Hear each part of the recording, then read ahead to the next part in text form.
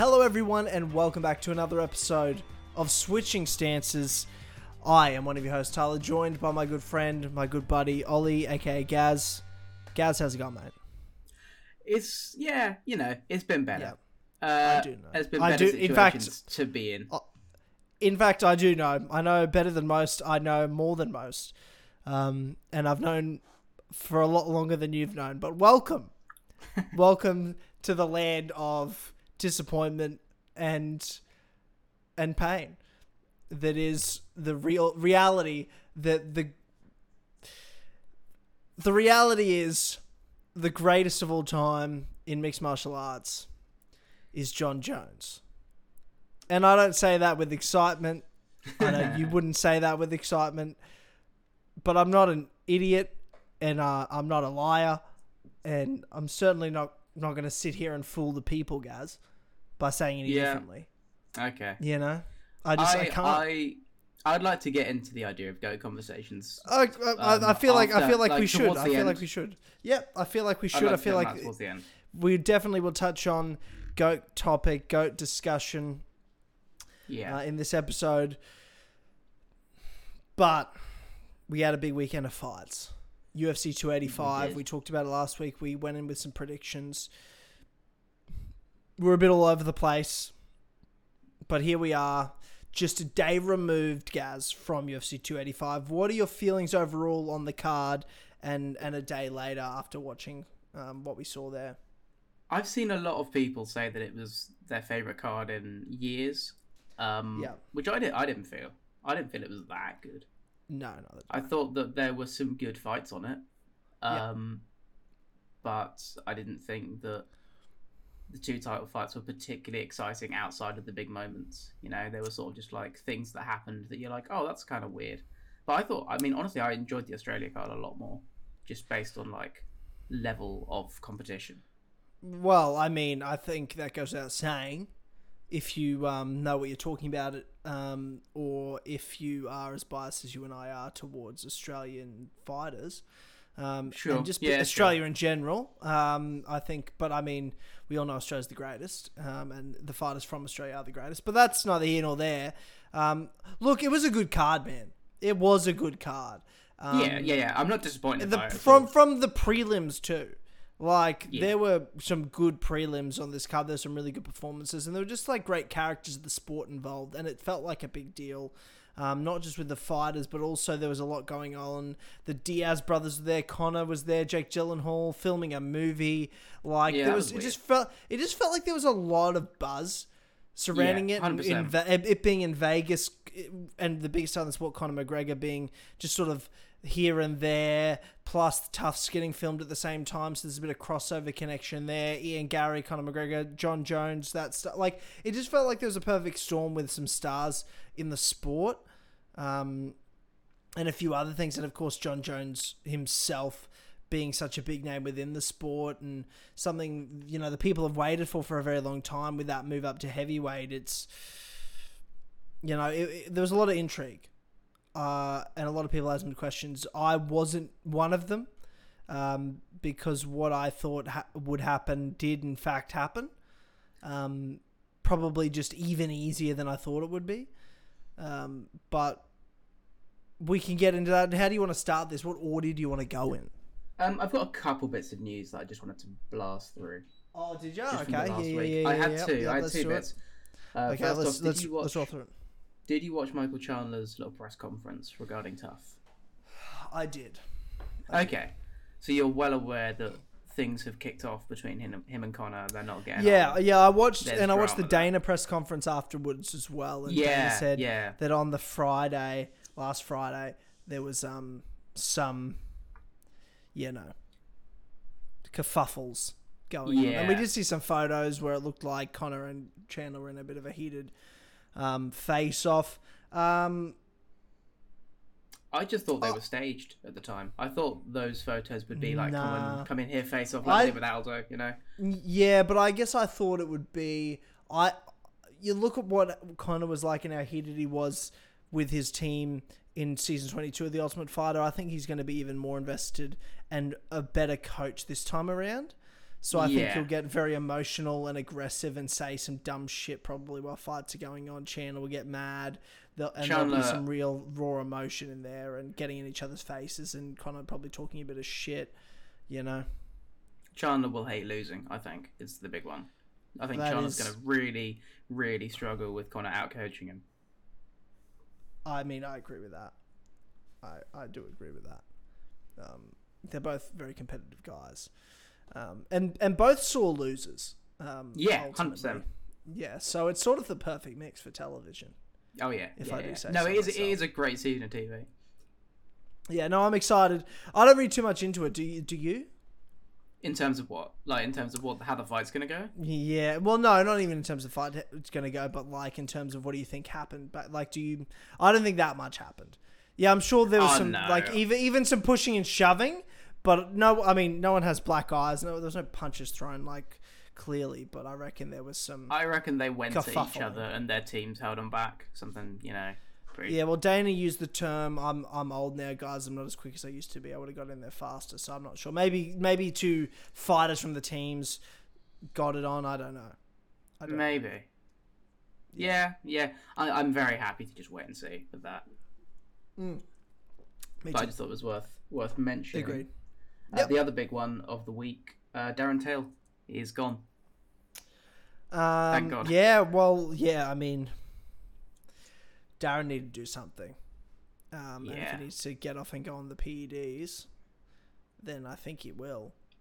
So that's what's interesting, right? Is that I mean, that's so surely what he's Till- doing. And he Till- went to well- and Dana said he let him go and it was all good.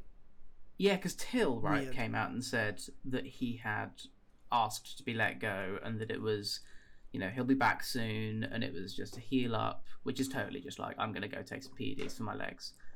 And maybe But make $1 million Dana- boxing some YouTuber. And then Dana said like he's not the only guy who has realized that he can't stay up to this level of competition anymore yeah. at the press conference, which I thought was Yeah. interesting because that's not like he's just healing up. That's like he's going and might not be back sort of thing. Yeah, true. I mean, what I gathered from what Dana was saying was that Darren's probably going to fight somewhere else first before he comes back.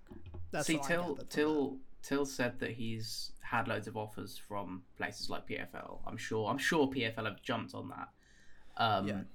From places I'm sure Bellator have given him some offers. I'm sure Bare Knuckle. And he said he's rejected them all. So I think he wants to be back in the UFC and he thinks that the UFC will just take him back. Yeah, well, Dana said he would. Yeah, Dana said he 100%. would. But also, is that going to be the case in 2-3 years? We'll see. Like when the world's I mean, forgotten I about would- Darren Till. I don't think the world's going to forget about Darren Till. He's a name. He just is a name. I guess. I just don't know how much I don't know how much personally I'm gonna care when he comes back. I will. I'm a big Darren Till fan. I'll care. I want to see. I'd love to be a big Darren Till fan. I was so convinced he'd beat Duplessis just based on like Duplessis runs me forward with too. his chin out, which we'll talk about. Oh God, yeah. And Darren Till can counter you, and like can kick your legs, and like the striking exchanges. Granted, Till was winning for the most part. Yeah. But just as soon as anyone like stroked his leg, he'd crumple to the floor. I just think he's always injured. I really do. I think he's Yeah, got some yeah, serious 100%. issues that he just can't like. There's nothing worse than when you're wrestling and you've even got niggles and you're like, I can't be explosive. Like I can last enough to fight, but if you're fighting at 70% and if you try to like explode out of positions and you're just gonna like rip your back up Yeah. or rip a knee off, like it's just you Yeah. can't do much and you look like shit. So I know I have a lot of sympathy for people that struggle with injuries, and I really do think Darren Till has just struggled with injuries. I don't think he's a bad fighter by any means. I don't think he's world championship level anymore. I think he had a chance to be, but I think the sport's evolving so fast. I think he should be. I think he should be top 15, especially at middleweight. Like that's not a strong. Dricus Duplessis is a top 5 now. Oh my God, isn't that just fucked? Hilarious though, because Robert Whittaker's gonna fucking eat him for breakfast. I hope so. Yeah, which is fun because it's the only top 5 guy that Rob hasn't beat, other than I guess you could say Costa. But in Nate Diaz rules, he actually has beaten Costa because Costa pulled out of the fight. So That's true. technically, That's true. Rob's beaten everyone but him. So, yeah, Darren Till. Yeah, I mean, I'm happy to jump into the main card now. Okay, well, I mean, for me on this card, I didn't get to watch it live. No, you watched the prelims, right? I watched the early prelims, okay. And so, I mean, most of the time with big cards, I'm going to be like, there's nothing happening on this day. I'm watching the UFC. It's fight day, and this is what it is. Sorry. But because it's Jon Jones, ultimately, I'm not going to work my life around watching a Jon Jones fight. I'll watch it fucking later. Sure. Yeah, so I had things on. And then I watched them later on, so I was just like avoiding spoilers and watching back. But I did record my reactions to the main event and co-main event, and I'll explain why that is, because I wasn't going to. I was not going to record my reaction to the co-main, but I did. And when we get there, I'll explain why that is. Okay. But I wanted to see the other prelims, and while I was getting ready, Ian Gary fighting. I really wanted to see Ian Gary. And to be fair, I did catch the few of the earlier fights. I caught the Jessica Penne fight, and I caught the Cameron Simon fight. Both good fight, like great fights. Other than like Simon kicked him in the nuts twice, and then it's a bit fucking weird. Simon upgraded from just being like a casual fowler last time to being a dedicated fowler this time. Yes, but he did look really good, and he's what, 22? Yeah, he's young. 22. He's very clearly good. He's way better than fucking Duplessis. He's way better than Duplessis in terms of like being from that South African gym. Well, you know why that is. Just I mean the division's different because he's a bantamweight. Yeah. No, I get that, but like Simon's an absolute fucking beast, and he's gonna be the guy we're talking about. I think one day. Being the first South African champion of the world. It's not going to be Duplessis. That's for sure. Yeah, you see, I don't know, man, middleweight sucks that badly that if they give him the right fights, Simon could totally just get there. You mean Duplessis? That's what I meant, yeah, Duplessis. Yeah, other than the fact that he's not beating Izzy, Rob, or Pereira. Not a fucking sniff of that is he doing. Probably not, but not even a sniff. I literally am like 100 times out of 100 they fight. Izzy beats him 100 times. Rob beats him 100 times. Pereira beats him 99 times. Yeah, but I mean, I just feel like there's a one. I feel like there's a 1 in 100 chance that Pereira fucks it somehow against. I just think middleweight's that kind of division where it would happen. Yeah, true. I mean, Michael Bisping won a belt, so no, I'm just joking. I like. I love Michael Bisping. I love Michael Bisping. I love Michael Bisping.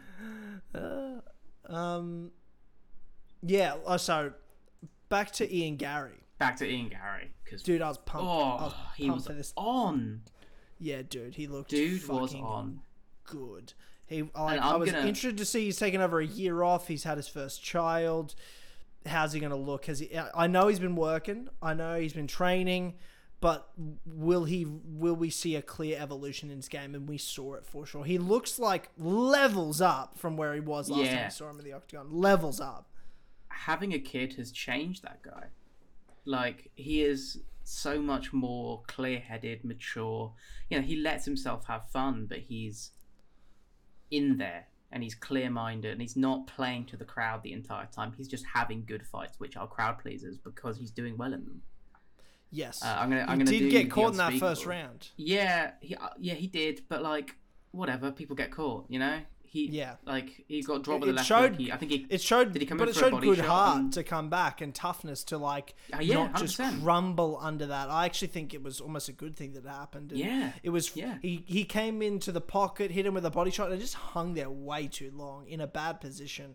It was bound to get him caught, but he showed true toughness. Fought back, cruised that second round just from distance with that jab, popping him, landing some good shots, and then in that third round just added it up, and eventually when he saw his moment, he felt that energy, he let out a woo, and he just beat the absolute piss out of Song. Great fight. I'm gonna do the unspeakable, and I'm gonna make a Conor comparison because oh god, I think it's a legitimately Conor-esque performance in that it was a lot of keeping his guy on the cage, long teep kicks, long jabs and straights, freaking him out. Where it got to a point where Gary would step and Song would throw his hands in the air, cover up, jump backwards and put himself onto the cage. He just looked so jumpy towards the end of it. And then once he'd got his guy freaking out, Gary would step in with his longer combinations and find good angles. And it was all just it was all just straights, hooks and uppercuts. But they all found a good mark because Song was just freaking out the entire time. Yeah. It was a really good pressure fighting performance. Really, I'm honestly so impressed with that guy. Yeah, me too. I rated him highly, and I've liked him since the start. But it's multiple. It's not just a level up; it's multiple levels up from his last performance. And I was just really happy to see that improvement, see that he put in the work, and see that he could put it into practice even mid-fight, because he came in that finishing sequence and learnt from where that hook was. He saw and read where Song was throwing that left hook that caught him in the first round, and he pulls back from it and lands another 1-2 directly after it to help him finish that fight in that finishing sequence. Really, really good stuff from Ian Machado Gary, Ian good guy fucking Gary. Do you know the story about why he changed his last name? Yes, I do. His wife had another son, didn't she? And he wanted his son to share a name in common with his brother, so he double-barreled his name. Yeah, that's just good. Which I think's super cute. Right, yeah, that's super cute. Oh man, it's super respectful. This is the first time my girlfriend's ever sat down and watched any fight ever. She came over as Ian Gary's walking out, and I'm supposed to be ready. I haven't even gotten ready at all. And then she's like, all right, well, I'll go get coffees. And then I'm sitting there just watching the Ian Gary fight. But then she was like, whatever about it all. And then I told her that story about it, and she's like, oh, that's so cute. And I'm like, yeah, he's a good guy. He took his name. I like him. It was like that. Yeah. That's the way to do it with girlfriends. Yes, exactly. You've got to give them the backstory. You've got to really get them invested. It's not going to be the fight that's going to get them interested. You need to give them a bit of the character behind it. And Ian Gary has that in spades. I really, enjoyed that performance. Moving on, though, to the prelims, I'm going to go to you for the Derek Brunson Duplessis fight, because I'll be honest, I only have seen the finish. Okay, I only watched the main card when I got home yesterday, and then today I did watch Cody Garbrandt's fight today, because I didn't even know the result. That's a shame. I didn't even know the result, and I was like, I haven't heard anything, so I assumed he didn't get knocked out, but I also assumed he didn't knock him out. Yeah. Which was the truth. So Duplessis and Brunson that was my main event. That was the one I was watching that fight with anticipation for possibly the funniest fight of all time. Yes. And it delivered in spades. Wow. Now I really want to go back and watch it. It's just them being exactly the same guy for 2 rounds, where Brunson did the same thing he did to Cannonier, where he came out and hit kind of weirdly hard, and Duplessis got rocked a bunch of times, and then Duplessis was being rocked with counter, and then Brunson was rocked, and then they'd go to the floor and scramble. Amazing. And it would just be but not cool bantamweight scrambling, sloppy middleweight scrambling where Brunson's 40 and Duplessis isn't very good at MMA. Yes. Okay. And the heavy hands guys have said something about Duplessis which I love, and that's that he just tries really hard in everything that he does. And he does try. I'll give him that. He tries really hard. The guy tries everything, whether it's a punch which he will massively overswing on, or a takedown which he'll just get by pure just trying really hard. Not skill, not technique, just trying really hard. And he's got to top 5. And it was so it true. was just them being the same guy until Brunson got so tired of not being able to try as hard that he gasped, and the corner throwing the towel again. I've seen the video. Yeah, I've seen the video. So fucking funny.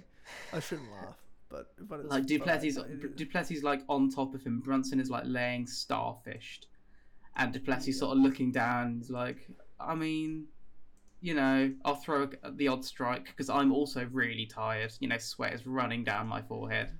Yeah. Yeah. God, I love him, and I'm desperate to see him fight Rob Whittaker. Because but what do you want to see happen? You seem like a fan. That's equally as funny, I think. But for different reasons, surely. Yeah. But not like just because it'd be really funny to see Duplessis. What happens when Duplessis tries really hard and it doesn't work? Oh, it's not only not gonna work. It's going to be. You're going to see him realize, like, you're going to see the look in his eyes. Yeah, exactly. I want that. When he's tired and he's gasping for air, and Robert Whittaker by 2 minutes isn't even breathing at all. No.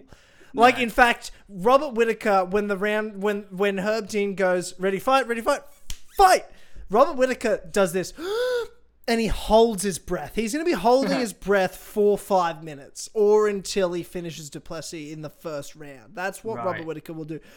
Duplessis will be gasping for air, and Robert Whittaker will have not yet taken his first breath. That's what will happen. I mean, really, by the time that Herb Dean says, "Fighter, are you ready?" Duplessis is going to be hands on his knees, gasping. Yes, gasping. You know, it's at the thought. Yeah. 100%. Duplessis versus Costa would also be a funny meme fight. That would be a funny meme fight, and you'd all be rooting for Costa, surely. No, right? I'd be rooting for Duplessis because he's so funny. But Costa's also funny, but I guess Duplessis might be funnier. I don't know who's funnier. I think Duplessis is a lot funnier. I think Costa's sort of like, he's good enough to be not as funny, you know? He was the funniest, but now he's been massively outdone by Duplessis. Right. In the comedy fighting Olympics. Comedy fighting Olympics, yes. Yeah, that makes sense. So yeah, Duplessis versus Whittaker, Duplessis versus Costa, both bangers. Yeah, both bangers. We'll say what we can on Cody Garbrandt, which is that he didn't get starched. He didn't get starched. It's accurate. He didn't get starched. And that's all that really matters at the end of the day, I think. I mean, it wasn't very fun, was it? It wasn't a very exciting fight. No, I can't say it was, but... Like... He did what he needed to do. He showed patience. He showed the skill he had, and I love seeing his movement. But then you had those moments of like fear in that third round where like he sort of almost got hurt a couple of times. Like almost. You could see him twitching as he tried not to posture and throw back. Yeah, it was. That was quite funny. Yeah, but he didn't, and that's all that matters. No, you know, great self-control from Cody. Yeah, like genuinely impressive self-control as he got rocked and then was like, I want to throw. I want to be like, come on, more. He clinched and he held him for a bit, and he like, it was nice to see him wrestle, even if it wasn't like hugely successful. It was a lovely shot, and you know, it got him points. It shouldn't, like, you know, in terms of scoring criteria, it shouldn't get him points. But the way judges score fights, as we'll talk about in Gamrot versus Turner, scored him points. Yeah. Agreed. But Cody with the win. Thank you. Yeah, get him another unranked bantamweight who doesn't hit very hard, please. Yeah, agree. Do you want to hit the main card? Yeah, let's hit the main card. Okay. Can I say something? Yeah. I didn't care for this opening fight on this. No, neither. Card. And not only, and I'm not saying that as in like beforehand. I also don't think it delivered. No, I agree. I thought it was pretty fucking embarrassing. I would have rather to see Duplessis, Brunson take this spot. 1,000,000 times. It would Like have been you didn't such even a have fun you didn't even opener. have you didn't even have Brunson du Plessis as the opener, as the closer for the prelim. So why No, wouldn't you you just have- put them on the main card, like to give Bo Nickel, who just nutshotted a Well, dude, that's took it. him down and choked him, and it was also a terrible arm triangle choke Yeah. that he wasn't even putting in right. And I was sitting there like, is he gonna put it on properly, or is he? And then he tapped in the end. I was like, oh, okay. He did eventually tap after just holding. It shouldn't take 2 minutes to tap someone from that choke. That's all I'm just trying to say. No, when you've for got it sure. locked, which he did have it locked, but he didn't have it locked properly. And it was, and At the granted, same- Bo Nichols at the knew same he's time- coming through, but hey, you knew you're coming through. I'll make that excuse for you, but don't be on a pay-per-view main card. You know? Yeah, right. I mean, it is also middleweight, so the standard is markedly lower. My standard is high though, so Du Plessis number 5. yeah. Well, Who do you think wins out of Bo Nichols, Rick Du Plessis? Bo Nichols. Yeah, right. So Yeah. he's like he's And done enough in that but I performance to think make it's, you but I he's the think, top 5. I think I thought he was better than he was before this fight though, if that makes sense. Oh yeah, he hasn't gained hype for me. I've sort of been like, okay. I thought rate you Bo were- I thought you Nichols, were more that's- of a technician than that. Yeah.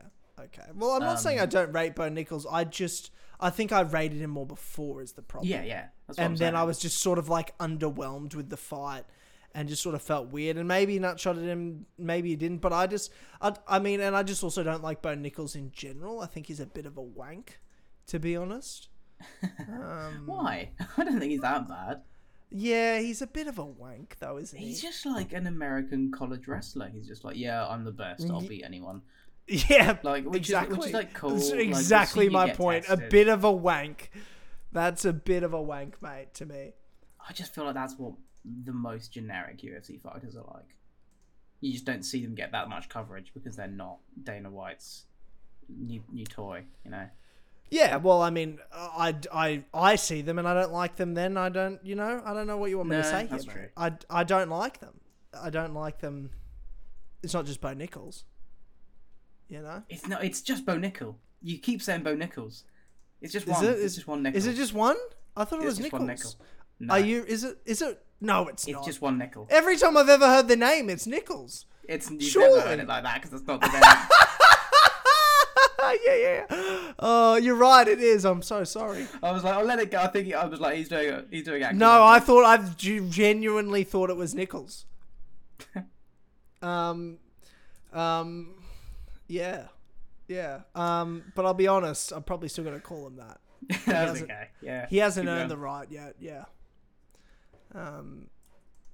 But anyway, forgettable. But anyway. Forgettable. Yeah, entirely forgettable. I'm Which was a never great gonna shame. remember that. Yeah. I'm just No, never it gonna was like remember that would be like a cool performance on the prelims, but like when you've already had fights on the prelims like Ian Gary, like Du Plessis versus Brunson, which overshadowed that fight, which overshadowed Nichols' fight. Yeah, Yes. it's just like okay, yeah, I guess like people know who he is now. Yeah, exactly. You know, which is the point of that. Nobody like Dana doesn't need to sell people on Cody Garbrandt. Dana doesn't need to sell people on Dricus du Plessis. Dana doesn't really sell people on Ian Gary because he's got the Conor McGregor hype. People are kind of aware of him, and also his last 2 performances haven't been great. So there's like a solid chance that he'll put on another mid-level fight. Which he didn't do, obviously, but like I can see from a marketing perspective why Bo Nichols that place. Yeah, I get it. And he loves it, and Dana loves to promote anything he's involved with, and he's a Contender Series guy, so it's just sort of a thing Dana does. Yep. You know. Yeah. Okay. Second fight. Okay. This is where I thought the card was good from this point. Yeah. I huge on this fight. liked Gamrot Turner. I liked that fight more than I feel like most people did. Well, Gamrot has found a reliable way to win lightweight fights, which is just assume the judges don't know how to score and win robbery split decisions.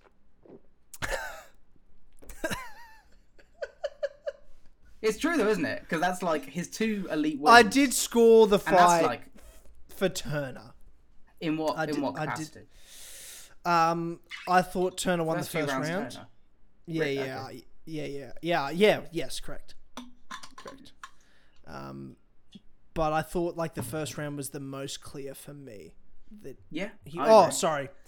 I thought the second round was the most clear because, yes, Gamrot held him down for the last minute and a half. Not even But that. for 3.5 minutes, Gamrot was getting the shit beat out of him. He almost Yeah, got finished. Right. Like, how does that? How does that what take? to do with the reach? Yes, like, and Joe there saying that Gamrot might have won the round. I'm like, no. You've got. Oh my if the God, five, the if commentary it's, on this if, fight. if the 5 minutes are equal, you're telling me the 3.5 minutes Turner was on the feet, almost finishing the fight. Yeah, Gamrot had dominance, no doubt about it. But you're comparing 3.5 minutes of, to me, the same, if not more, value of domination. But because Gamrot just happened to be on a ground control position, those punches were worth more. He wasn't close to finishing Turner. He just had a dominant position and landed good ground and pound. I get 100%. It was good ground and pound. I'm not even going to give him that. He was Okay, rabbit punching him. He was rabbit punching him from side control. He was just there with slappy, man. There was no like pop to any of those because he didn't want to lose position. So they were just like little fucking. Because some of them were bad, but he I was know just what you're sort of saying. rabbit punching him, and Turner wasn't like close to getting finished. He was just like, "Ow, man, that kind of hurts." No, I mean I agree. I said, he wasn't close to being finished. Whereas Gamrot was. I thought the second round was clearly Turner's. I thought the first round... I think maybe the first round came down to how did you score Islam Volk as well. Because it was very much like Turner landed some good strikes. Gamrot had some good positions on him as well. Back and forth. But I mean, I thought Gamrot couldn't get those good positions. Turner defended them, and I give, you've got to give points to defense, not just attack. Not just because Gamrot was going for takedowns. If he doesn't succeed in getting the takedown, surely the takedown defense is rewarded, and I thought Jalen Turner did well. And then when it came to on-the-feet exchanges, Turner had the edge. I thought he won the first 2 rounds. Second round was clearly his. First round, I'm fairly certain was Turner's. And then, the third you could give to Gamrot, I guess. I gave the third to Gamrot. Yeah. I've seen people say that, you can't. I think that's fine. I think Gamrot taking the third's fine. I think it was a clear 29-28 Turner. And the fact that the commentary posed no resistance to that decision was pretty infuriating. Yeah, well, I mean, yeah. Like, they were just like Turner would be, like, long manning the fuck out of Gamrot. Just as soon as Gamrot would like think about shooting, he'd get jabbed or hooked or whatever from from like a tennis ball's throw away, because that's what Jalen Turner can do.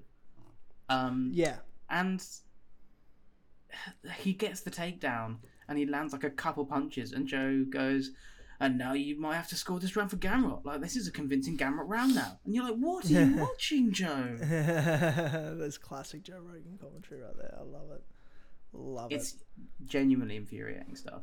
I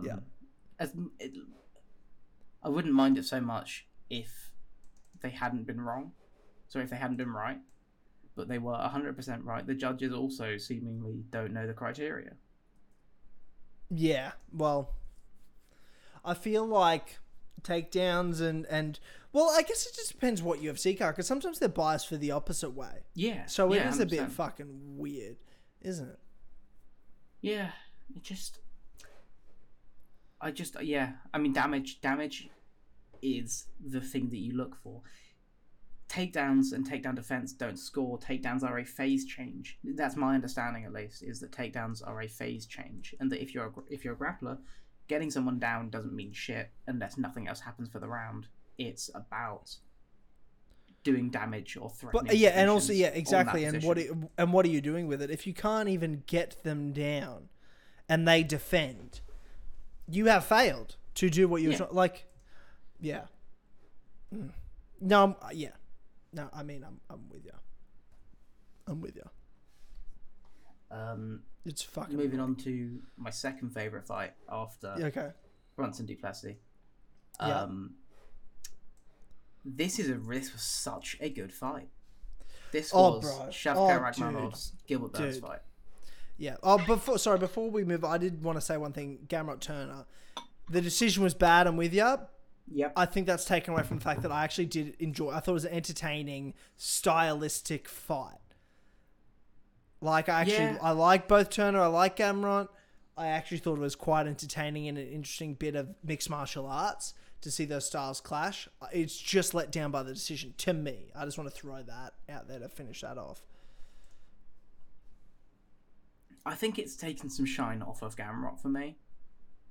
Yeah. Well, you love Gamrot. Because I was a fan of Gamrot, and I'm a lot less convinced now. Yeah. Like I don't see him beating some of the better, like Volkanovski owns him. I mean, yeah. Like I think the Armand 100%. fight was so good because they're both grapplers who have like some striking, and so Gamrot was able to impose his striking on Armand at least to a point. You know, I don't think he won that fight, but it was like I'm less annoyed about that robbery. Yes. Yeah. The thing is, right, is that lightweight doesn't have people with great takedown defense. I think Chandler beats Gamrot quite handily, but outside of that, I do. I think that's probably one of the better guys that Chandler can beat in that division. Yeah, fair enough. But I think guys like Poirier, where it's like you can totally be held down. Guys like Gaethje. Yeah, I don't know if you're you like, Gamrot's not beating Poirier, dude. Gamrot's not beating Poirier. No way. It depends how the judges score it, man. Depends how the judges score it, because Poirier could no. Poirier would Poirier would finish Gamrot. I think Poirier would finish Gamrot. I don't think that's close. I can see that. I can see, but the thing is, Poirier chases people when he gets them hurt, and he's very good at that. He's a very good, he's like a shark when he senses blood in the water. Yeah, he is. But I'm a little concerned about the fact that he'll hurt Gamrot and close in on him, and then Gamrot would just jump on his legs.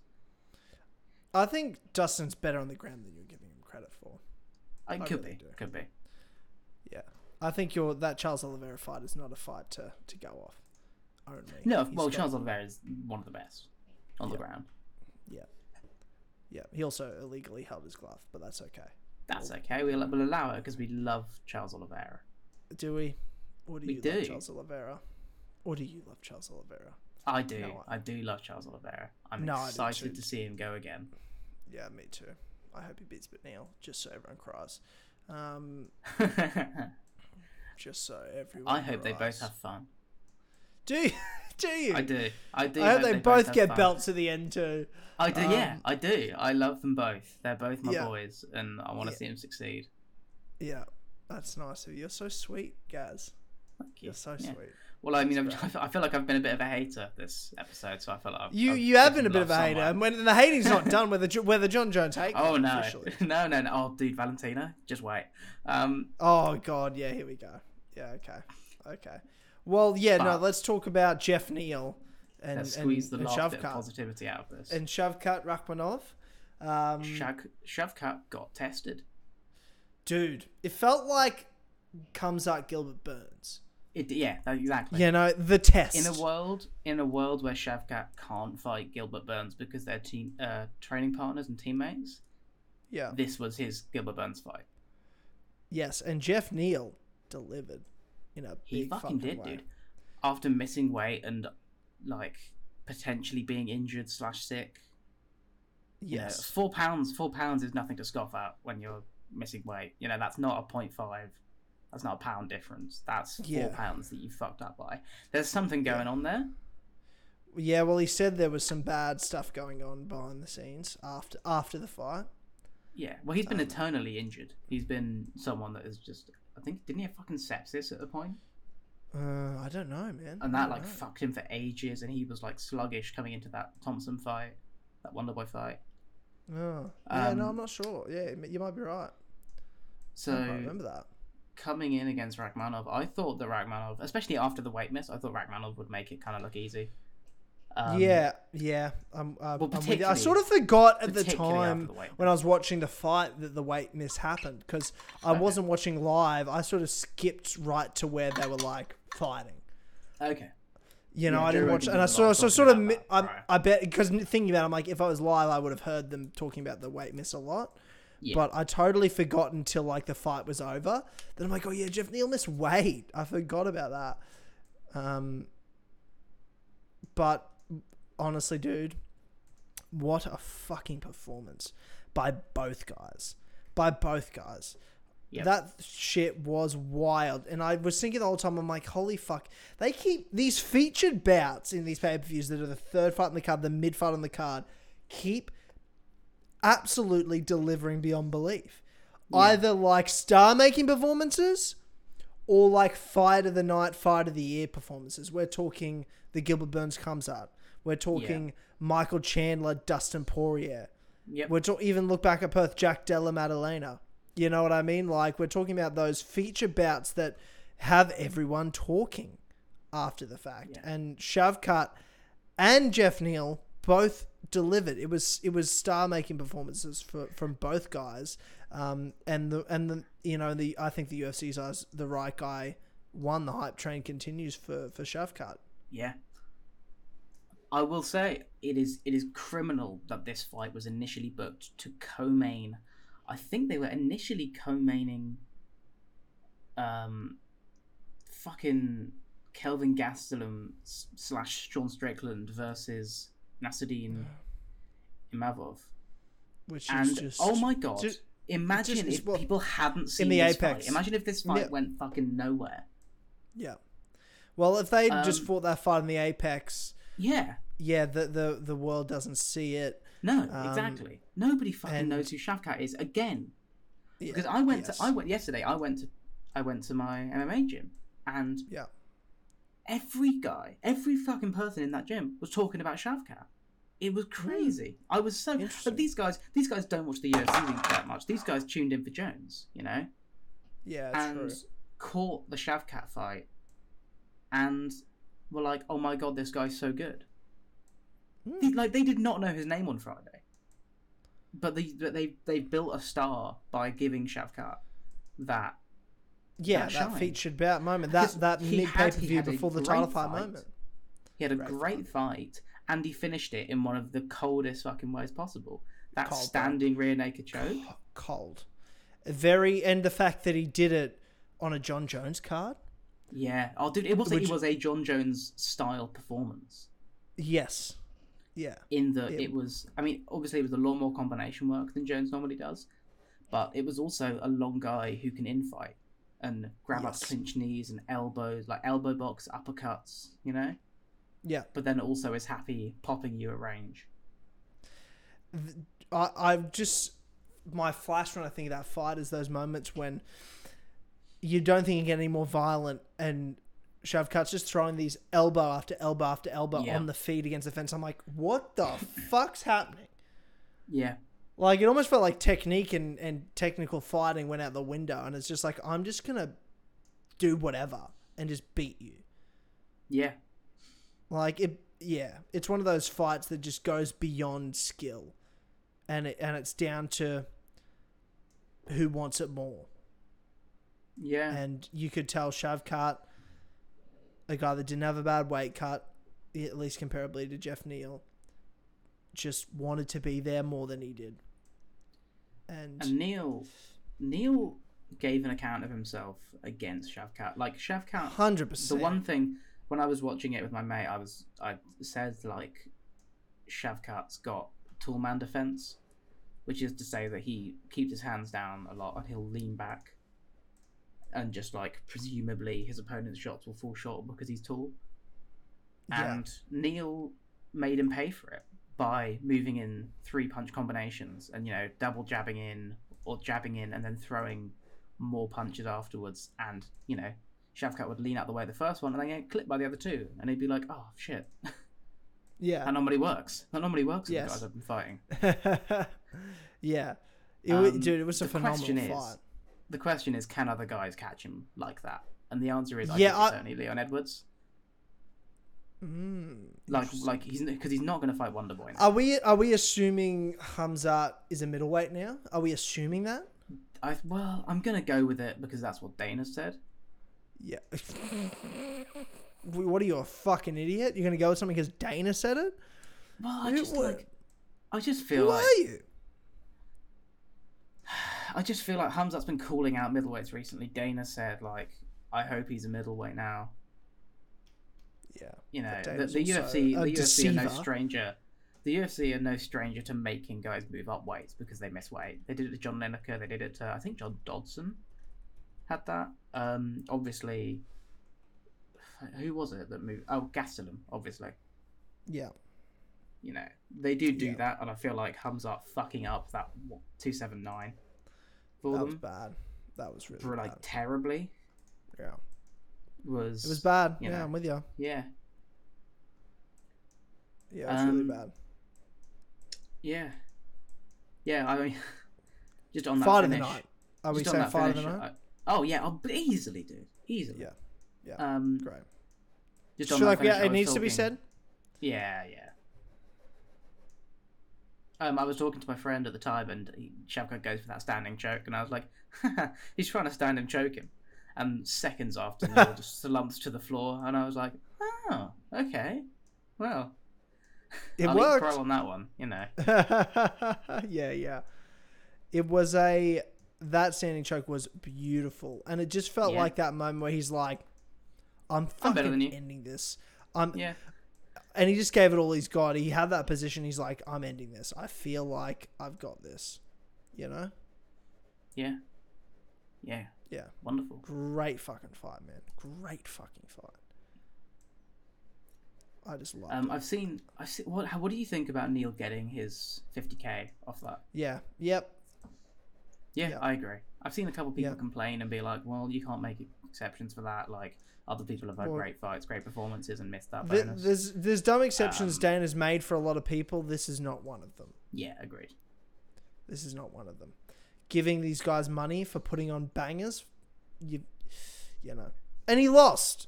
Maybe if he'd won, it's a bit of a different story because that's the reward he gets. But it's like, okay, you lost, bro. We've got to give you something for that because it was just so good. Yep, 100%. Yeah. It was. Do you want to hit the co-main? Yep.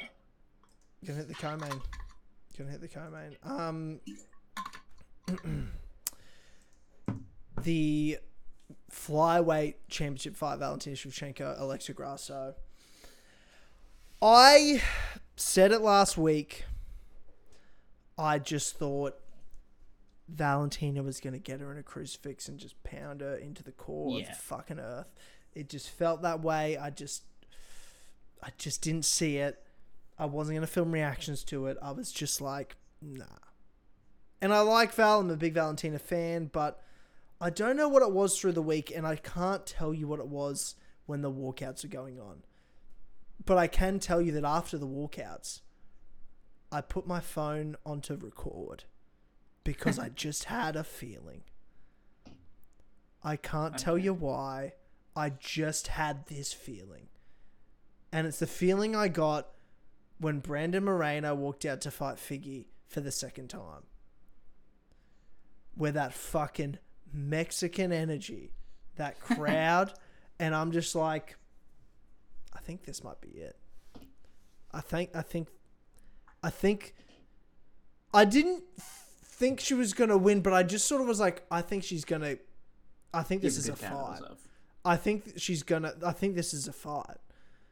Yeah. And in that first round, when she lands that first 1-2, I was like, oh shit. She's catching her. She was timing her. She was picking her apart on the feet. And it just got worse and worse and worse. And I can't take any credit for it. Dean Thomas, who I think is really good a lot of the time when they pull him in on commentary for expertise, when he talked about Alexa in the first round fighting from Southpaw, which he normally doesn't, and throwing Valentina off there, I thought was an incredible game plan. And she really was landing a lot of times at will, especially in the later rounds. But in that first round quarter a couple of times, and it was just electric. And just on that note, I do love that just going southpaw is the ultimate women's MMA adjustment.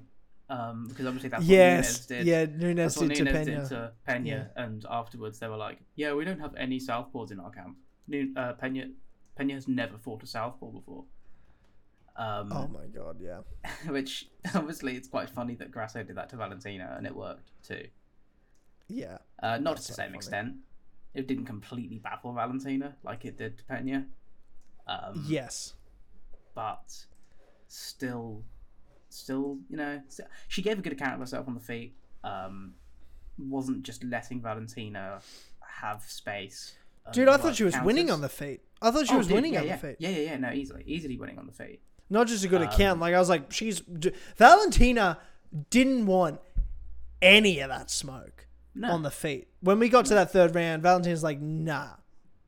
And I did start to think, I was like, okay, the good account's over. Yeah. Valentina's going to grind this out to a decision and get her down and just outwork her. That's really what I thought it was going to be. I thought it was the champ's going to adjust, does what she does, and going to win. That's where I was at. Yeah, I had Valentina by late finish. My prediction. Oh, okay. How are you scoring? Going into the fourth round, what had you scored it? First round for Grasso, second 2 for Valentina. But I wasn't. Me too. I was kind of falling asleep at points because it was 5:30 in the morning, and I wasn't expecting anything to be that exciting. So I was kind of like, "Oh, this is." Dude, after Alexa was out working her on the feet, I was sort of like, I was watching, like my heart was racing. I just had a feeling, bro. I would have been if it hadn't have been, birds chirping, starting to get light. I get you. I'm with you. I'm with you. I'm with you. I also had it 2-1. I had the first round for Grasso, 2 and 3 for Valentina. Fourth round looked much the same, and heading towards the end of that fourth round, I was like, anyone could sort of take this round still, but if I had to give it to anyone, I felt like the story of the fourth round was Valentina's jab. Actually, sure, that's sort of what was going on in that fourth round. Because it was so close, they were both a bit trying to adjust to each other and what they'd both done to each other. And with, in that last round, Alexa was a bit more tentative because she'd been taken down by, coming in. So it was just a lot more tentative, and they were both being very patient, but it came down to who was the most patient, and Alexa Grasso was the most patient, and she waited for Valentina to throw a pointless spinning back kick, which apparently hilariously had practice for Valentina to do. Yes, because she does that so much, dude. Her spinning counters are constant and have a maybe 10% chance of actually landing. Yeah. She is the fucking worst for spinning counters. It annoys me to no end. And she got punished for it for once. And I love that Grasso was like, yeah, we trained for her doing stupid spinning shit and taking her back. Yeah. So funny. Oh, dude, it was funny. It was fucking hilarious. It was fucking awesome. And she got her back so fast. I literally was like, no way. No fucking way. And that was really good. Valentina looks like she's never defended the choke ever in her life because she was trying to push. And granted, it wasn't under the neck. So she was still trying to push the elbow up rather than pull chin. The hands down. Like a guillotine. Yeah, exactly. Which to me was a mistake because it doesn't matter whether it's a neck, like a face crank or under the chin. You go for the hands if you really want an effective way to get out of it. Pushing it up is just not going to work and could actually hurt you more depending on the position of the choke. And Alexa had that shit fucking tight, bro. Did you see her face after the choke? I did. Just after the release, where the top half of her face is beetroot red and the other half of her face is just drained of colour. Oh god. I want to say this. I love Valentina Shevchenko. I am a big Valentina Shevchenko fan. But in that fight, in the moment, bro, do you know who I love more than I love Valentina Shevchenko? Do you want to know who I love more? I couldn't think of it. I couldn't think who. Mexicans. I fucking love Mexicans, dude. They're so cool. They're sick. They're great people. It's a great fucking country. I love Mexicans. And I don't know what it is about them. I just fucking love them. And when the fight's happening and the crowd's chanting Mexico and Alexa's there and she's landing good shots, I'm like, bro, I want Alexa to fucking take this. Yeah. And when she got the choke in, bro, you'll see my reaction. I was like cheering. I was so happy. I was like, yeah, fuck yeah, dude. Alexa's got this shit. Or was this just on your own? No, I was no, because I usually and on the Switching Stances reaction crew, I think the main character you're going to see other than myself would be Jared, and then Ash, and then David when he comes back from overseas in a couple of weeks. Like those are the people you'll probably David's the return of David. Good stuff. So those will be the main probably people in the reactions, and I'm sure just a few other people, because we always do get quite a few people that come over, but people that probably would sit there and want to be on the camera would be, because Jared's girlfriend also sort of featured on the reactions. You sort of see her in bits and you can hear her like calling shit. She knows fighting, to be fair to her. She watches a lot of fucking UFC with all of us. She loves it. But because Jared watched it live, and I was like, he used my login and everything. I was like, don't spoil it, bro. Because I totally forgot, because I'd made plans, and he texted me, I think on Saturday. He's like, yeah, bro, can Blah and Blah come to the fights on Sunday? I was like, oh shit, I thought I'd told you. I can't watch the fight live. But so it's you and your own. Know, it happens. I was me on my own, in the dark of a Sunday evening, and I was just avoiding Twitter and everything on my phone all day, which was okay. It's actually good. Yeah. And the only thing I did spoil for myself on Twitter was the Brunson fight, because I'm like, whatever, like it's not. And I enjoyed laughing. No. That's the best one. Yeah, no, I know. I didn't realize that. I didn't realize it would be. I will watch it now after this. And I'll get back to you next week on it. But Oh, good. But I did want to. Yeah, I just wanted to say. So my reactions. Yeah, it was just me, and I was all about Grasso. I was sold. I was like, let's go. Let's fucking go. And I was sort of like, it was weird to record it when you're on your own, because I was almost like feeling like I was doing video game commentary videos again, where I felt like I had to talk through it. And I'm like, I'm not going to use any of this shit. Why am I even talking? But I definitely spoke. Tiny Mike Reacts. Today we're going to be we don't. UFC 285. No, Gaz. We don't need to bring that up. You son of a bitch. Oh my God. Times. Yeah, fun times. It feels like so much longer ago than it actually was. But yeah, dude, I was super stoked to see Grasso win. Brandon Moreno in the crowd. It was a great moment. Another dominant champion loses because they don't evolve, and they just keep doing the same shit until everyone figures them out. It's the story of mixed martial arts. Only the best of the best, only the greats, only the greatest change, adapt over time. And the main event, I hate to say it, was an example of that. An example of someone that adapts and overcomes every opponent he's ever stepped inside a cage with. And that's John Bones Jones, the new undisputed UFC heavyweight champion of the world. Okay. And look, we're the John Jones hate club, but I don't know what to tell you, bro. He's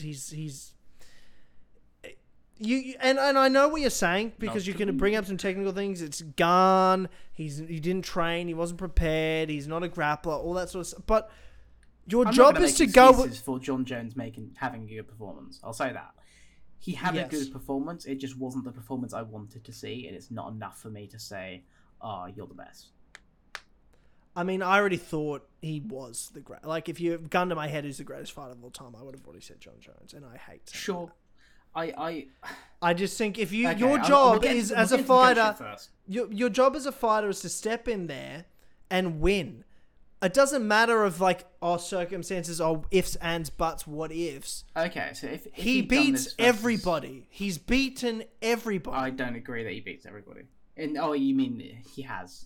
He has beaten everybody for sure. Everyone you've made a fight, he's beaten. He's undefeated. Okay, sure. And you beat Daniel Cormier, dude. You're legendary to me. Oh, I agree. Those were magnum opus performances.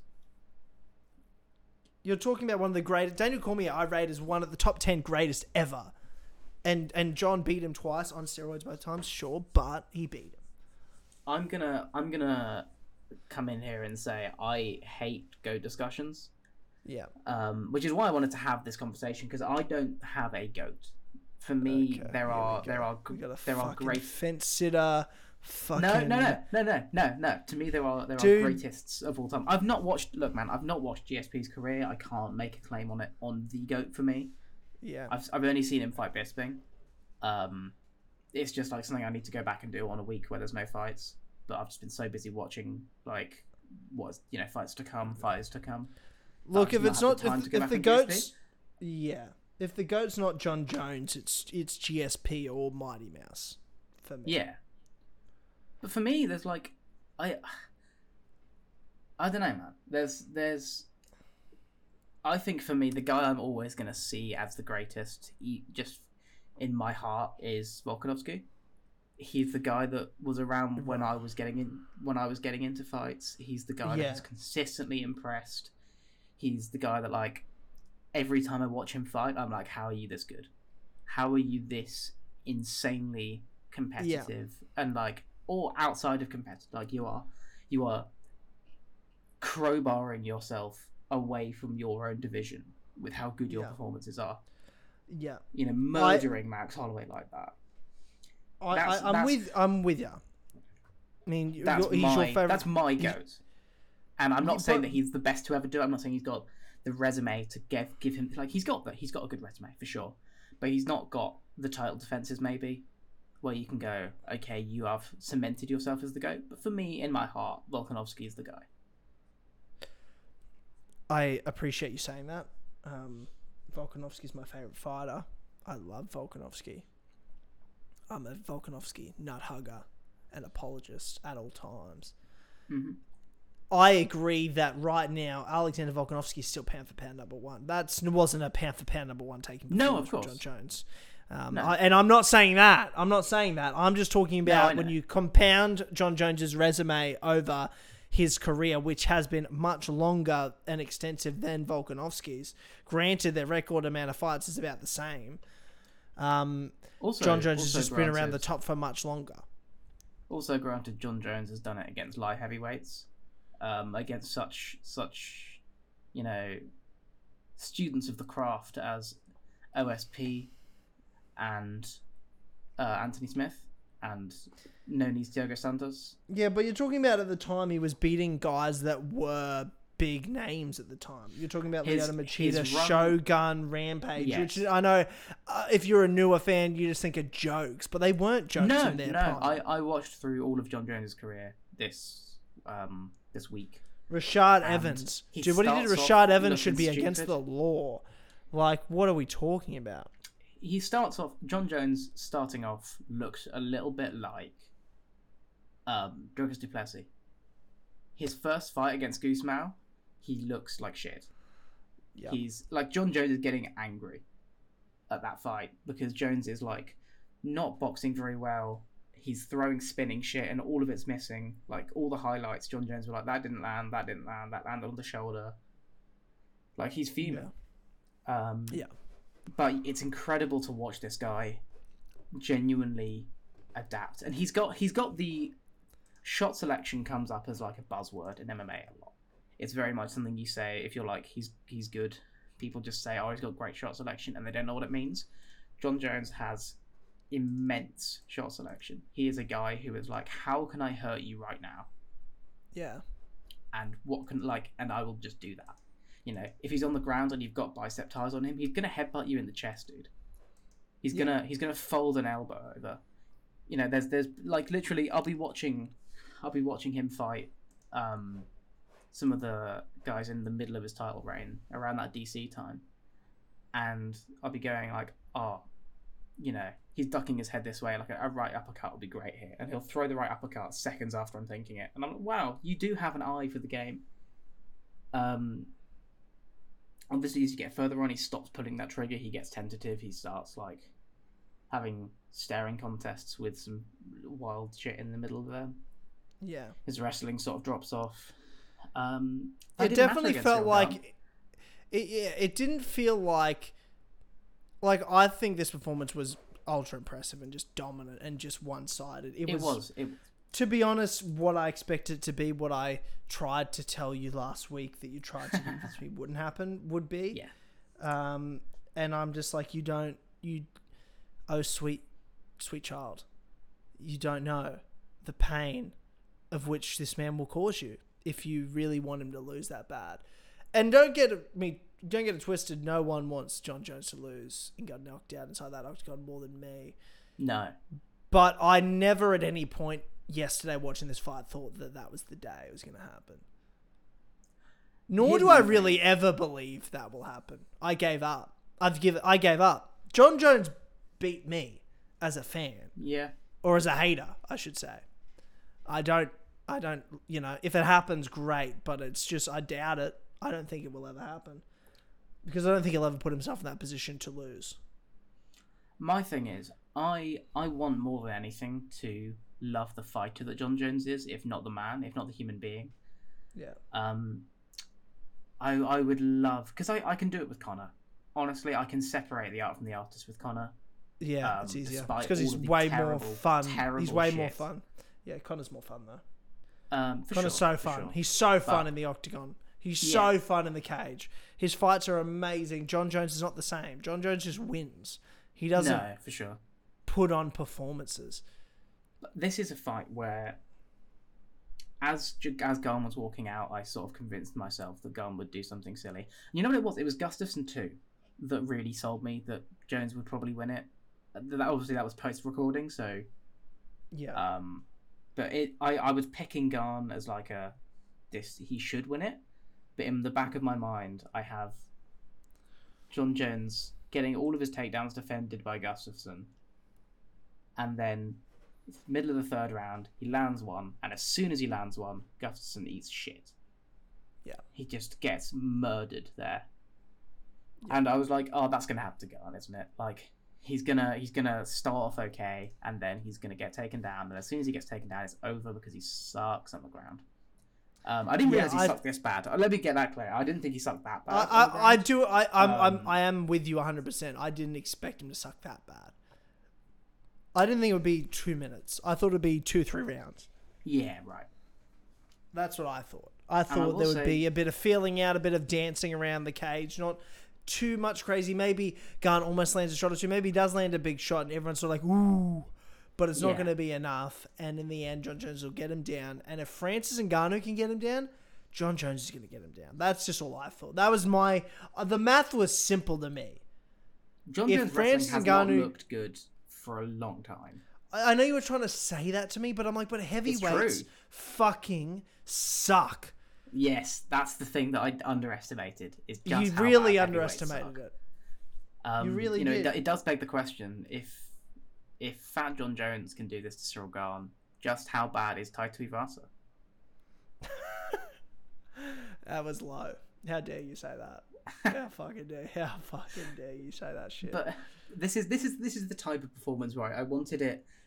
I would love this performance more. Styles if it make was, fights though. I'd love. Yeah, I know. I'm just prodding you. Yeah. But I'd love this performance more if it was in the middle of a title reign. I don't want to see you win a title like that. A vacant title. Yeah. Just it doesn't feel legit to me, and it is legit, and I can't take it away from Jones in terms of he's the champion. Yeah. You know, apart from Francis Ngannou, who is really the champion, but you know, he's the belt holder, and I can't take that away, and I won't take that. I wouldn't want to take that away because Jones has put himself firmly into, at the very least for me, the heavyweight top 5. No one has done that to Cyril Garn yet. Everyone has struggled with him. Granted, we haven't seen him against Ciryl Gane's also got Curtis Blades. 6 fights in his whole career, but I get ya. right. I But get like, ya. Yeah. he's, I would have loved to have seen Gane against Curtis or Aspinall now. That's the sort of fight where I'm like, you probably will lose badly to those guys too. I think those guys would do a similar thing to you. Yeah, well, I don't rate Gane as much as everyone else fucking rates Gane. No. I think he's really good on do, the feet, yeah. but I think you put him against a wrestler, he's fucked. He's fucked. Yeah, 100%. He's fucked. I mean, he was ducking, I don't use the word ducking very much, but he was ducking Curtis Blades hard. He was running from that fight. Especially when you're not evolving as a fighter because you don't train outside of No. Which says to me that you will never evolve as a fighter. Who Ciryl Gane is now is who Ciryl Gane is, unless he changes the way he trains. I don't get mad at fighters when they lose. That's not a thing I've ever, because I feel like they have a hard enough time dealing with the loss. Agree. I get you. There's no reason to shit on a fighter for putting on a bad performance outside of talking with your mates or doing a show like this. But he sucks. So but I feel Ciryl Gane is the biggest fucking waste of potential. Yeah. And it genuinely upsets me. I'd argue John Jones is the biggest waste of potential, but I mean, yeah, but he's the greatest of all time, and he's still the biggest waste of potential. Yeah, right. Exactly. John Jones succeeds in spite of himself. Yeah. Ciryl Gane fails because of himself. Yeah, and you're right. He orchestrates perfectly his own failures by literally being like, yeah, guys, I mean, I'm lazy. I don't train outside of camp. I haven't been in an MMA gym in months. And you go, because there were some people that I tweeted that out, and there were a lot of people in the comments being like, this is obviously a piece of psychological warfare, wouldn't you know? Yeah, but MMA fans on Twitter are fucking nerds. Obviously, Gane is baiting John Jones to think that he'll be easy to wrestle so that he can wear him out. And it's like, first off, do you think John Jones' game plan is going to change drastically because Ciryl Gane says he doesn't train that much? No. He's being honest. And we saw that. We saw that he looks like he looked like he hasn't trained in a long time. Yeah. He looked like he didn't know what to do very well. Which you shouldn't be as a number one contender. You should look like you can fight. Yeah. Yeah, he looked like shit, man. When he got taken down, he looked lost. He literally just sat there against the fence, and Jones just did what he wanted. Put his weight on him and choked him. Yeah. Easily. Yeah. It was fucking embarrassing. It was embarrassing. What else is there to say? It's embarrassing. Do you think John Jones does this to everyone in the division now? No, I think Stipe's his hardest fight. You think Stipe's his hardest fight? And I think he still beats Stipe. You don't think he beats Stipe? I think he does beat Stipe. No, I just said I think he beats Stipe. Oh, sorry. Okay. Yeah. No, I don't think, and I don't rate Curtis Blades that highly. I don't know what everyone's talking about. Curtis Blades going to lose as well. No, I don't think so. Badly. I think Curtis Blades can do it. Okay. I think you're going to be very fucking disappointed. I also think that Tom Aspinall can do it. If he comes back and his knee looks okay, I think Tom Aspinall can totally do it. Because I still don't rate John Jones wrestling. Despite getting Gane down, I don't think that's from the rest of what we saw of Gane. I don't think that's that big of an achievement. I think Tom Aspinall going to be really disappointed. I might be. I bet he does better than Gane. First things first is John Jones is never going to fight Aspinall. And he's never going to fight Curtis Blades. He's going to fight Stipe and then he's off. Correct. And because he knows he's done enough in the public size to cement him as the GOAT, despite fighting. Which image is all John Jones has ever really cared about. 100%. Because he's a Stipe is not a good fight, in my opinion. I think Stipe is a fossil, and is also off the back of a devastating knockout loss, plus 2 years of sitting around. Well, you don't know if Stipe has been sitting around. No, okay, but he's... And I don't think he looks like he's that sort of guy, because he's still in great shape, and he looked like he was in great shape. I'd be surprised if Stipe has improved. That's what I'll say. If Stipe is a better fighter than who fought Ngannou. Let's pretend he's the same fighter that fought Ngannou. I still think Stipe can beat John Jones because of the style. Yeah. I don't think he beats John Jones. I just think he can beat John Jones. I will say I need to watch more Stipe. Stipe is... Stipe beat Daniel Cormier twice. Yeah. Like, he's the greatest heavyweight of all time. Mm-hmm. He's incredible. Stipe's very good. I don't think he's in his prime. I think he's past his prime, which is why he won't beat John Jones. But I think he can defend wrestling. I think he can do well on the feet. I just think John Jones would edge him, and I think John Jones probably eventually late in the fight could get him down and could finish him. Depending on where Stipe's chin's at the moment as well is questionable. Yeah. So I think Jones wins that fight still, but I rate Stipe. I still think Stipe is great, and I still think as a heavyweight, you can be great into your old age. That's been proven before. So I think Stipe is still going to be really good. Best performances ahead of him? No. Best performances behind him. But good performance against Jones? I think so. I don't think he's not getting choked out in 2 minutes. No fucking way. Hopefully not.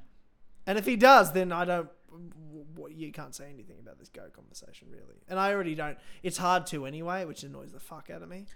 Like... What I will say is, I've actually lost what I was going to say. I had a point there and it's just escaped me. Was it about Jones being the GOAT or Jones being? No, it was what you were saying before that. Oh yeah, it was that. It was if Jones does beat Stipe, you know who will be lauded as the new heavyweight GOAT. Yeah. Despite it being not worth that, beating 40-year-old Stipe. It doesn't. Off the back of a knockout loss and 2 years of inactivity isn't a heavyweight GOAT thing, but that's how the UFC will market it. It'll be John Jones versus the greatest heavyweight of all time. And John Jones will beat him, and then the fans will go, oh my god, he beat the greatest heavyweight of all time. He is now the greatest heavyweight of all time. And it will be widely accepted as that.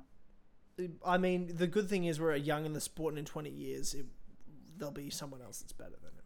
For sure.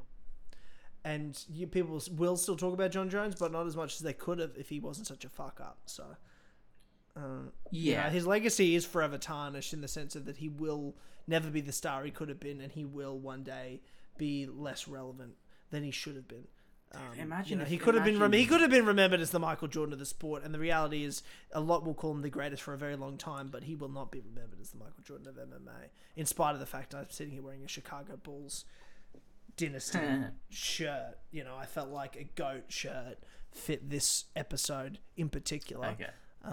But yeah, I mean, I just feel like I have to say it in the sense of I'm a hater. I fucking hate John Jones, but I think he's probably the greatest fighter of all time. I think that's at this stage pretty clear.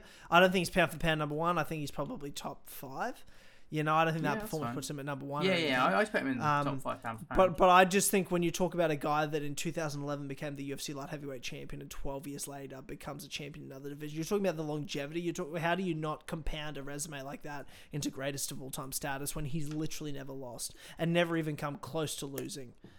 The closest was DC was beating him in terms of points, in my opinion, in that second fight, but at the end of the day, he finished DC. So, what is there to say? There's the arguable Gustafsson fight, but I mean, I thought Jones won. Yeah, I gave Jones. I agree. I think Jones won. I mean, the one thing we do know that is a fucking fact is that Dominic Reyes beat John Jones. We know that. Yeah, I'm here. Okay, cool. Yeah. John Jones beat Dominic Reyes. Dominic Reyes beat John Jones. That's one thing. I was going to say, wow, that's a take. No. Like, Dominic Reyes beat John Jones. We know that. We know that. But at the end of the day, the MMA God's favorite fighter in the world is John Jones, and they punished Dominic Reyes accordingly for daring to be great. It has been a real... It's been great to be awakening kept in check. It's been great to be kept in check whilst watching John Jones's career, because I'd go through every fight past fight, and every fight has some controversy attached, and every fight he finishes the fight by saying, I love my Lord and Savior Jesus Christ. He's done so much for me. I've done so much healing to get back here. I'm just glad to be back in this place where I can be a role model for young fighters, for young men. I'm such an inspiration. but I'm so humble too, etc., etc., etc. And then the very next fight, he's like, "Oh, John Jones has punched a man on the street. John Jones has been set out for drugs again. John Jones has done X, Y, Z. You know." Yeah, well, And so it's been a real. This is just part of it now. Like, none of this surprises me.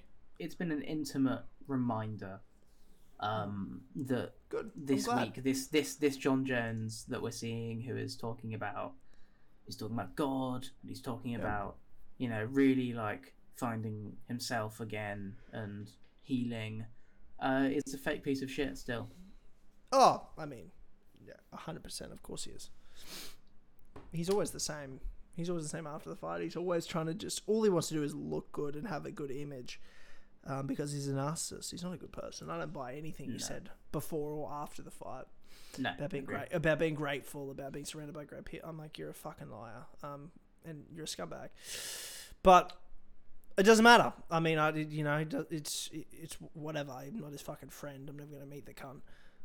He's just a fighter, and he's one of the greatest, if not the greatest ever, and that's just, what can you say? He keeps winning. There's nothing I can hate all I want. At the end of the day, we're watching this because it's mixed martial arts. We're watching this because we love the sport, and he's in the sport, and he's probably the greatest to ever do the sport. He's very good. He's a very skilled fighter for sure. Yeah. Okay. Yeah, he hasn't broken you yet. That's nice. That's cute. No. I'm keeping alive a little bit. That's good. I'm glad one of us Hopefully, is. I won't have to see enough of him from degrade me. Hopefully, no, that's my plan. Hopefully not. Hopefully one more and we're done forever. Can't be soon enough. UFC 285 was a great card. Next week we will be back. One, because we'll want to break down the Merab and Petey Pueda Yarn fight. That's Pueda. That's a very. You said that like a Bostonian. No, it's an Australian it's an Australian pop culture Eric Banner reference from the fucking 80s, but only real ones will understand.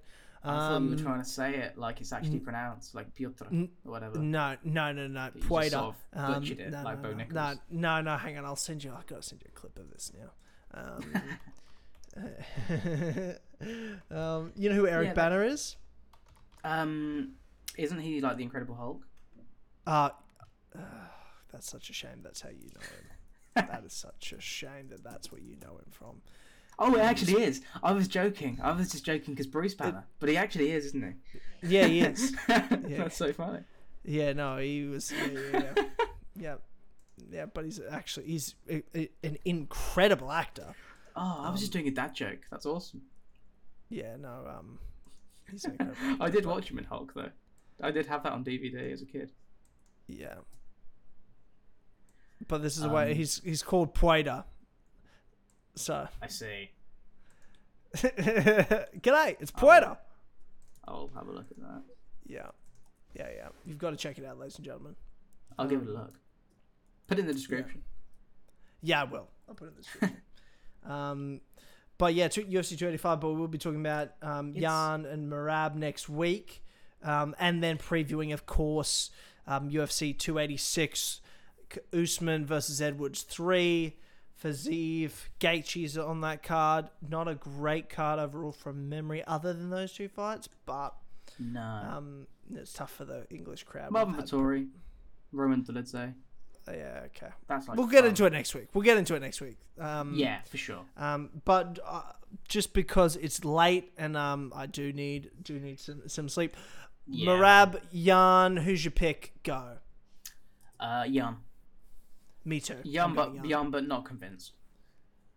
Yeah, I'm like it's close. I could easily see Merab winning, but I'm leaning towards Jan by decision. Yeah, I can see either. I can see Jan. Could you see a controversial split decision? Jan loses again and then he cries. I can 100%. Yeah, he would literally cry so hard. Yeah. He cries so hard. I kind of want to see it. I really do. Like, he'd be so mad, dude. He'd be so salty. Jan as a fighter, he's so like he is really good. But he such a sulky. He keeps losing in the face of victory, and it's so funny. Like after, like last time. Last time he goes, I'm gonna retire, Like, Yeah. these guys. And don't here he respect is me. I'm taking- going back to boxing. And now next thing you know, taking he's taking the worst possible matchup probably next. one of Fucking like fucking. it is a matter of like how much can Merab control him. Yeah. I think it'll be so harder than funny. Jose It would be Aldo. so funny if Jan just gets cage fucked. Because I started watching Merab this week, thinking like, okay, surely not all of his fights can be as bad as the Aldo one. Tell you what, his debut was as bad as the Aldo one, man. It's just him holding a guy on the fence and kneeing him and punching him, and he still loses a round.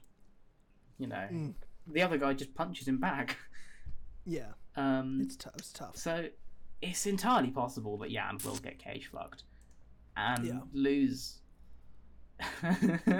And then but you're still going to have people saying he's the best bantamweight of all time, or not of all time, sorry, but at the moment. Yeah, which he's not.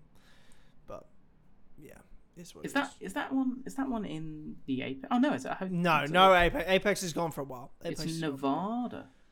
Yep. That's good. Yeah. That's good. Yeah. No Apex for a while. We'll get booze. And then we go to London. We go to London the week after. We go to San Antonio after that for Cheeto and for Corey, which is just can't fucking wait for that.